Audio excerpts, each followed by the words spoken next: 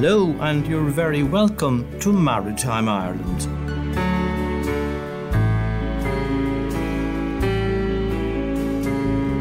This is Tom McSweeney with the Maritime Ireland radio show, the programme about Ireland's maritime culture, history, tradition and development.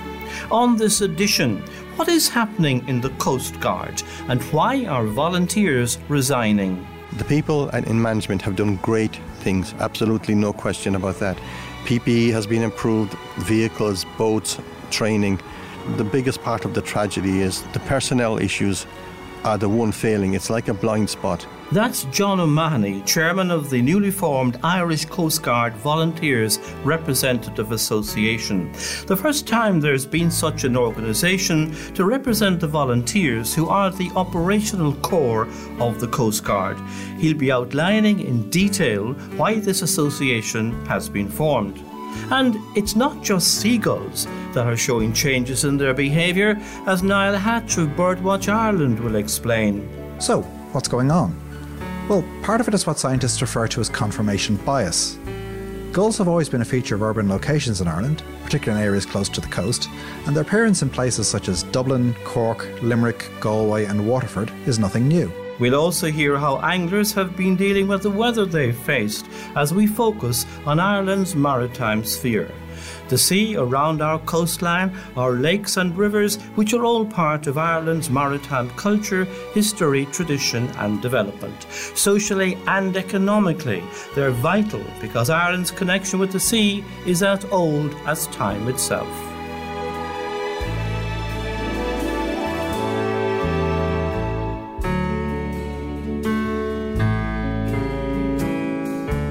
There is a long history attached to what is now the Irish Coast Guard, going back to the British administration of Ireland and the unsuccessful attempt by Tom Casement, brother of Roger Casement, to establish a new Irish Coast Guard when the Irish Free State was formed in 1922. The following year, he was actually appointed the first inspector of what was named the new Coast Lifesaving Service. There was political reluctance to use the British title. Since then, the Lifesaving Service has been called the Coast and Cliff Rescue, Slán Nua, the Irish Marine Emergency Service, and then back to the Irish Coast Guard, using two words for Coast Guard in the title, where the British approach had been a single word. That was approved by the government in August 1990 and established in the then Department of the Marine by Minister Dr. Michael Woods. I remember being in the courtyard at Dublin Castle at the formal launch.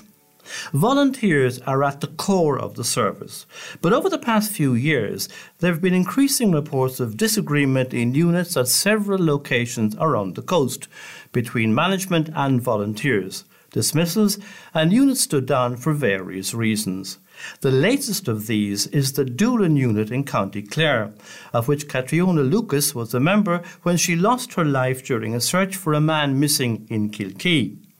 And it was at a meeting in Kilkee in the past 2 weeks that the Irish Coast Guard Volunteers Representative Association was launched, just over a week before the standing down of the Doolin unit, where a number of members resigned.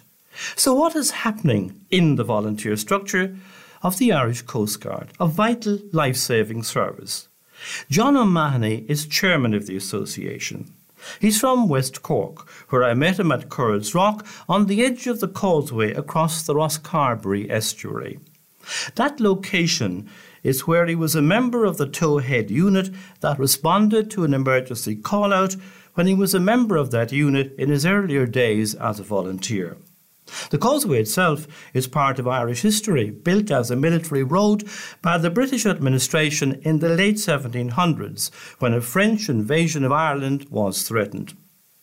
It was a bright autumnal day, with clouds billowing across the sky as we discussed the volunteer issues in the Irish Coast Guard. When I joined the Coast Guard, I think it was probably 28 years ago. I work in the marine sector anyhow. I work in electronics in the fishing industry, and I had worked in Castletownbere for several years, about a decade, and then I moved back to Skibbereen and joined the local Coast Guard unit, which was the Towhead Coast Guard unit. At the time it was Towhead Coast and Cliff Rescue. Currently became the IMES, Irish Marine Emergency Services, which in the year 2000 I think is what the Coast Guard, it was formed out on the basis of the Irish Marine Emergency Services volunteer units and the buildings around the country, etc. I had been a member of the Defence Forces of the Army in the past, and I brought a lot of that experience into the Coast Guard. And in terms of, even though we learned how to abseil, and I had done a lot of that, but it was beneficial, navigation, radio training, etc., and it all benefited me and I believe the unit over the years. And after probably about 7, 8, 10 years, I became the deputy officer in charge of the unit, and I served in that position for 7 years. And then I voluntarily stood down as the DOIC.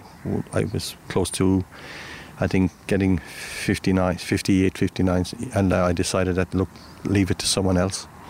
And that and a lot of changes at the top changed the dynamic in the unit and caused a lot of issues that have come to the fore in the past, in the recent while. And it's only when many of us, what are now called the grey-haired, retired, disgruntled members of the Coast Guard, it's only when some of us talk together on Zoom that we found that, well, it isn't the local issues that we should be focusing on. It's the failure of management to help us, and the failure of management, well, they're sending off too much legislation, too many changes, too many emails, volunteers can't cope with the amount of change that is being sent. Being a member of the Coast Guard in a voluntary capacity and in the local area, all local areas, being a volunteer is a commitment to the community, and there's a pride in being a volunteer. Many people tell me that's why they join the Coast Guard as volunteers, to give to their local community. I mean, that's absolutely true. You're perfectly correct. I mean, all of the volunteers, every volunteer is a good person. They take time out of their own working life.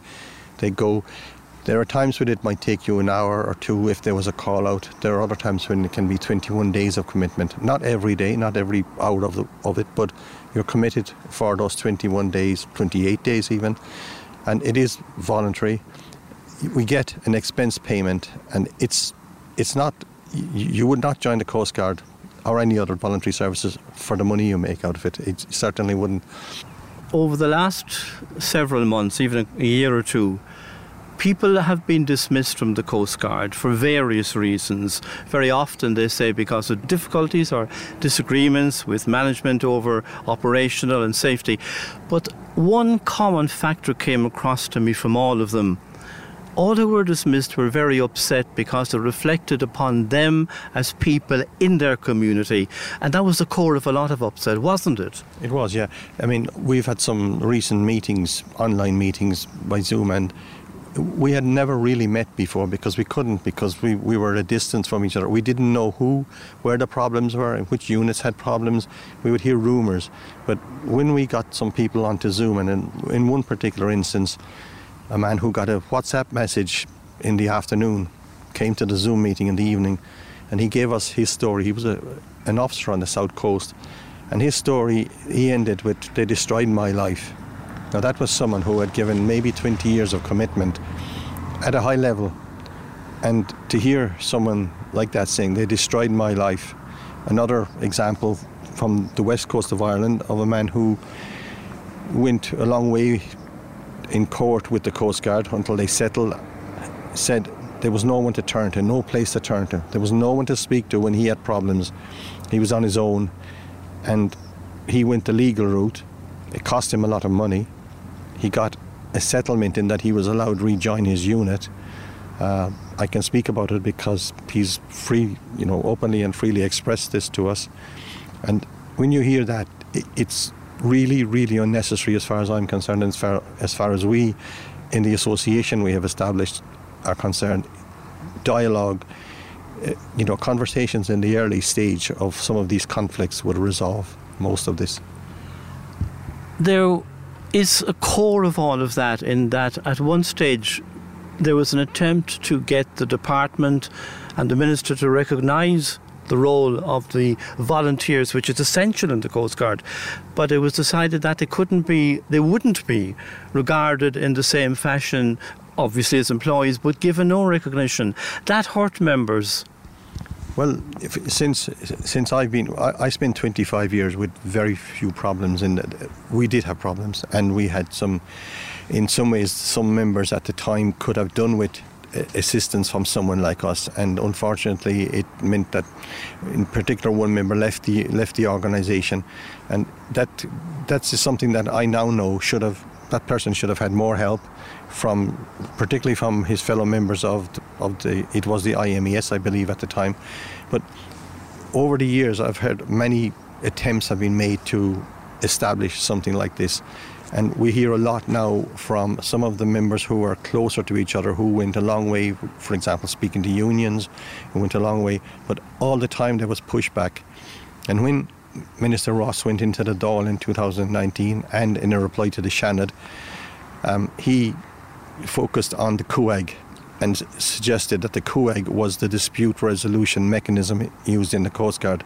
The CUAG is a group of volunteers. Principally, formerly it was volunteer officers. I believe recently there are some volunteers who are not the officer status are on the CUAG. So it's the CUAG is the Coastal Unit Sector Advisory Group, I think. And these people have never intervened in any dispute resolution. They have not participated in any one. Yet the Minister can go into the Dáil and say this. The Director of the Coast Guard or the Acting Director equally went to the Dáil and made a very large statement in which he suggested the same thing. He first of all suggested that there was a very, very low number of disputes called grievance applications in, less than 1%, which was, we know from anecdotal evidence and also from our own, that was totally underplaying the type of disputes that they were aware of at the time. But there's always been pushback against any form of union, association, other than their own CUAG. But the CUAG has been used to a certain extent by management as an excuse to not allow any form of association, such as the one we have just established. There has been huge improvement, obviously, over the years in the Coast Guard. The equipment, the mechanisation has changed, the call-out systems from the old days. So what is the new association going to do? Well, first of all, I would just reply to the first part of the Coast Guard. The people in management have done great things, absolutely no question about that. PPE has been improved, vehicles, boats, training, and that is the biggest part of the tragedy is that the personnel issues are the one failing. It's like a blind spot that they have, and it's like that there's a groupthink in Dublin or in headquarters that prevents them from seeing the issues. We appreciate the work they've done, and we would love to, most of us would love not to have ever been in trouble the way we are. We never intended being in trouble. Several members ended up in the position they are because they tried to advocate for another member. That's in several instances, that's been right throughout. The Fisher report is something perhaps we could speak about in a moment, because that is something that has devastated some units throughout the country. It has not affected others, but it has written off some units, and it's something that we as an association would like to pick up on. Well, when we established the association, it was out of a need. We came together. Initially there was 6-7 of us from the west coast, the south coast, and we slowly widened it out as one member. Why don't we speak to this person? And we slowly widened it out, and it became 20, and it became 30, and it became many more. Now, many of the members that are in the association that are declared members, we have declared our position because we are prepared to do it. We have many, many supporters in units who are not prepared to. We've told them, don't declare your membership, don't declare your willingness to be a member, because the Coast Guard will try to do something about it. They will try to exclude you from the Coast Guard. You will not go on training courses. You will be, in some ways, you may not be demoted, but you certainly won't be promoted. And we know that this is happening. has happened, and we hopefully it won't happen, because we hope the Coast Guard will listen to us. But we have a wide spread support within Coast Guard units, and we are small in numbers at the moment. Many people are former members, some are current members, some are young current members. So we are keeping it like that, because we are saying to people, we're not trying to get hundreds on board, because first of all we haven't the ability to deal with them, because GDPR puts certain requirements and restrictions on what we can do. We have to set up a secure database. There's a lot of challenges like that, but we know that the support is out there for us, and it's our intention to take that support and bring it forward. And we are asking for a meeting with the Minister, and with Minister Hildegarde Naughton in particular, we've been told is the Minister responsible for us. So we're actually these days sending that request to the Minister. As in all organisations, there probably would be not everybody agree with your motives and your moves, and might disagree, as you said. And you have said quite clearly how management has improved things. That Fisher report you referred to is something which management said, favoured their opinions, wasn't it? Well, the Fisher report, what we now believe that the Fisher report, the very early draft of the Fisher report didn't suit even the department. We don't know for sure, because we've never seen it, but we believe that the Fisher report was edited and adapted by the Coast Guard management to suit their aims. We were the same people then, we were doing the same type of rescues. We didn't have the PPE that we have today, we didn't have the vessels, the vehicles we had to have today, but we were able to respond. In fact, one of my first rescues or recoveries was in Rosscarbery, and it's probably about 27, 28 years ago, and we were able to effect that. It wasn't that long, because we did have a D-class. It was our first D-class, and it was a Coast Guard issued vessel, and we were able to do that before those people came in. We were able to do it with the original staff that were in the Coast Guard, and we were able to competently do it. There was a large group of us. There was Gardaí there, there was local people there. We were just part of it, and that is generally the way it is. We're only a component of in any rescue or recovery. There's always many other agencies involved, and we're just pleased to have been able to participate. But we do have a professionalism. We bring a professionalism to those rescues and recoveries, and that's one of the reasons we are there, to bring that. What do you hope, or what do ye hope will come from this association, which you set up in Kilkee, where you had a ceremony also marking that tragedy that happened there with Catriona Lucas? What do you hope will come from this association? Well, we are looking for recognition of our association as a group that can represent the volunteers in any conversation with management. And we would hope, we have said we wish to sit down with management. We don't want to be adversaries. We want to work with them. And we believe we're good people. We know that they are capable of that they are good people, but we're not certain why what is happening has to happen. Now, we do know that the accident that happened in Kilkee, where Catriona did lose her life, and also the Rescue 116, these have brought a lot of pressure in the department and the Coast Guard management, but we shouldn't suffer because of that. Those things happened, they have to be dealt with. We have the resources to deal with those. We should speak openly. We should see what happened, learn lessons from it, and make sure it didn't happen again. It was a tragedy. It was a shock to all of us to see that with the best of equipment, the dry suit she had, the helmet she had, all of the equipment, that this accident still happened, and that someone could lose their life was a shock to us. John O'Mahony, Chairman of the Irish Coast Guard Volunteers Representative Association. A spokesman for the Department of Transport, which has responsibility for the Coast Guard, told me, ongoing consultation with the Coast Guard volunteers is key to the success of the Coast Guard. For this reason, Coast Guard volunteers have for some time had a representative body called the Coastal Unit Advisory Group. This group represents Irish Coast Guard volunteers and provides advice and input to the Coast Guard under terms of reference agreed between management and the volunteers. I must make it clear that the volunteer issues we've been discussing do not have relevance to the R116 helicopter tragedy, about which the investigation report has just been published.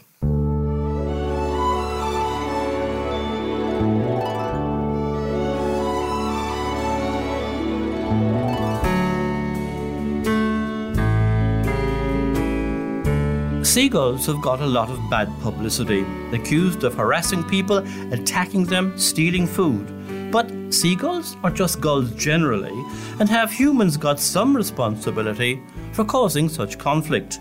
Niall Hatch of Birdwatch Ireland discusses whether the gulls are losing the run of themselves. In recent years, and especially over the past 12 months, Birdwatch Ireland has been inundated with emails, letters, phone calls and social media messages about gulls in urban areas. Many of these are complaints, others are expressions of concern, and some are from people who want to know how to help these birds. Dublin and Waterford are the cities most frequently mentioned to us. The reports have also come in from many other cities and towns across the country. So, what's going on? Well, part of it is what scientists refer to as confirmation bias. Gulls have always been a feature of urban locations in Ireland, particularly in areas close to the coast, and their appearance in places such as Dublin, Cork, Limerick, Galway and Waterford is nothing new. In many cases, people may have subconsciously overlooked the gulls, but they've always been there. Once they hear others discussing them or read news reports about them, suddenly they, too, start to spot gulls and believe that this is something that began just recently. Now, while the presence of gulls in our coastal cities is nothing new, some of their behaviour certainly is, and these behavioural changes are perhaps the main reason that people are concerned or unhappy with the bird's presence. There are really two major issues which need to be considered separately. One is the increasing number of gulls, and a species called the herring gull in particular, nesting on urban rooftops. The other is the fact that some gulls have learned to associate humans with food and are begging or even stealing it from people as they eat outdoors. I'll address both of these phenomena shortly, but before I do, I would like you to notice that, until this point, I've deliberately avoided using the term seagull. This is because, while all of our Irish gull species are often keen to live in coastal and marine habitats, and indeed some do so exclusively, many are by no means compelled to be near seawater. Some, such as the black-headed gull, the lesser black-backed gull and the aforementioned herring gull, habitually travel and even breed well inland, feeding along our inland waterways and often occurring well away from water. A catch-all term like seagull is misleading, therefore, and can lead people mistakenly to believe that encountering a gull away from the coast is a cause for concern. It also masks the fact that Ireland is home to over a dozen different species of gull, all of which have their own distinct appearances, habitats and behaviours. With increasing numbers of gulls nesting on rooftops in some areas, we're seeing them coming into conflict with people as never before. Many object to the loud calls that they make, especially early in the morning, and also to their territorial nature.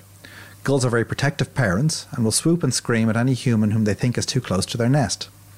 This has even led to calls for gulls to be culled in some locations, something that, it's important to point out, would be illegal under both national and EU law. This antisocial nesting behaviour only occurs during the summer months. The phenomenon of urban feeding, however, is a year-round problem. A small minority of herring gulls, in particular, have learned that humans often have food, and also that our overflowing bins and black plastic refuse sacks can provide easy meals. Their aggressive behaviour is understandably worrying to people. These are not signs of birds that are thriving, or that are losing the run of themselves, as politicians and the media often put it. Rather, they are signs of species in crisis. Far from increasing in number, as many people assume, Ireland's herring gulls have suffered a decline of 90% over the course of just 30 years. As their offshore nesting islands have become overrun with non-native predators, such as rats and mink, and as increasing numbers of human visitors have been traipsing through their breeding colonies, so some have decided that tall buildings, or urban islands as they must see them, are a safer bet for their precious eggs and chicks.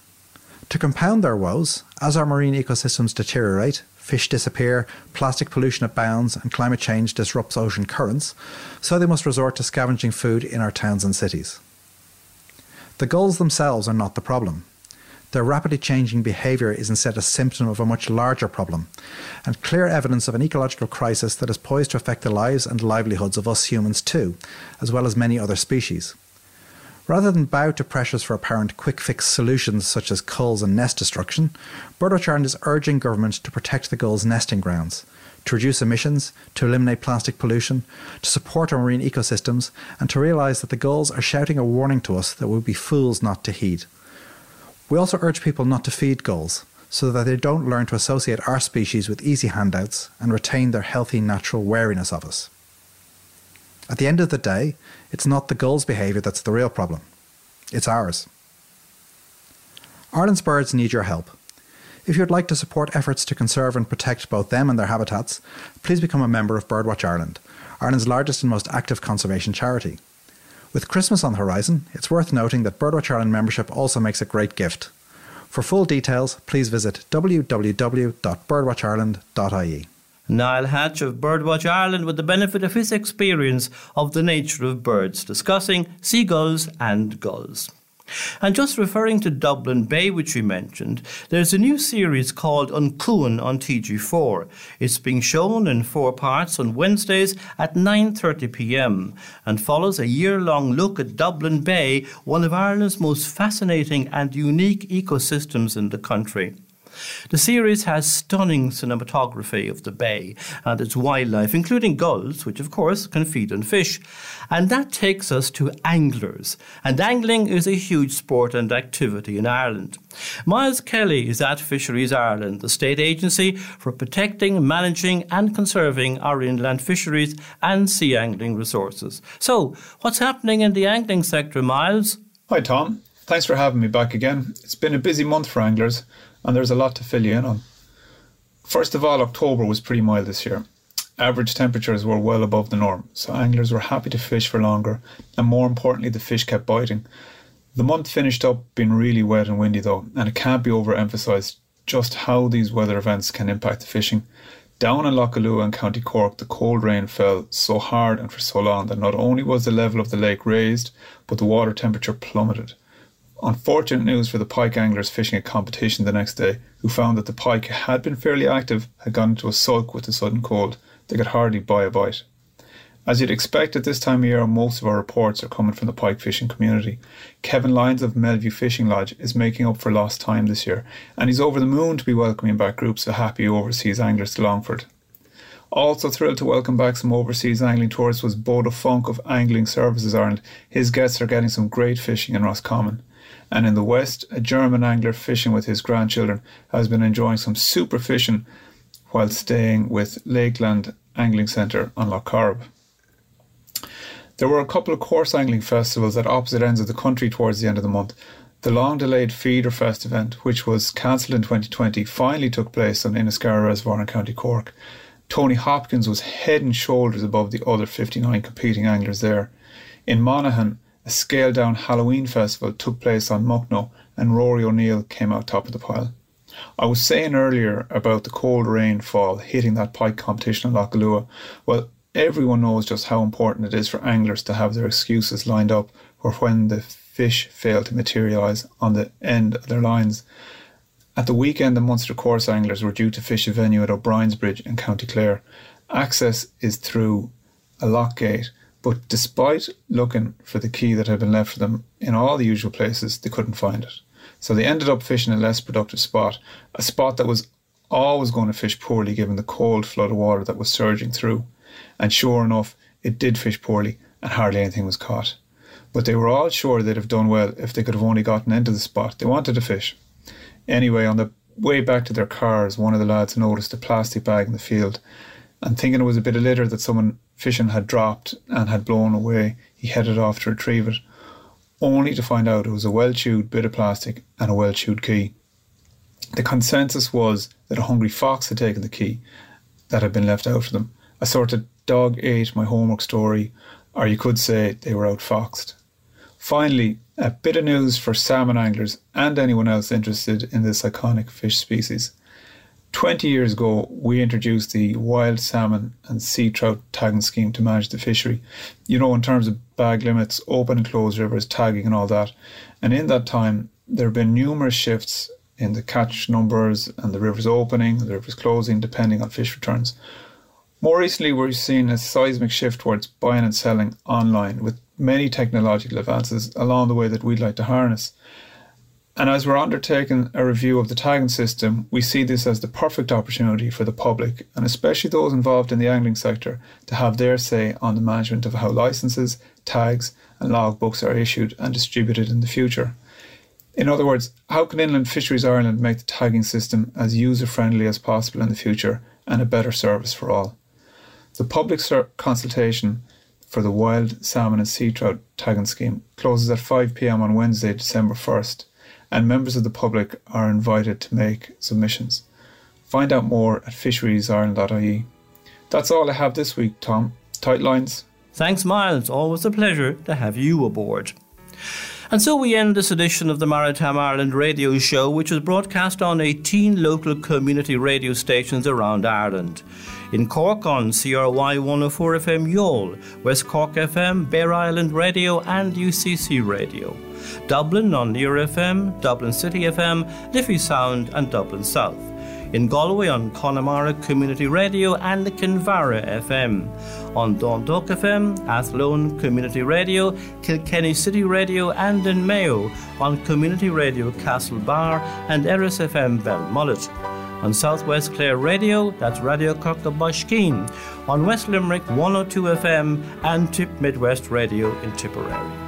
There are podcasts on Apple, Mixcloud, Spotify and themarinemetimes.ie and several other sources. Wherever you've been listening, thank you for being part of the maritime community.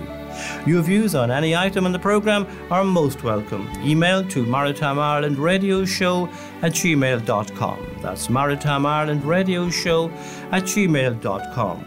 Our website is tommcsweeneymarine.ie.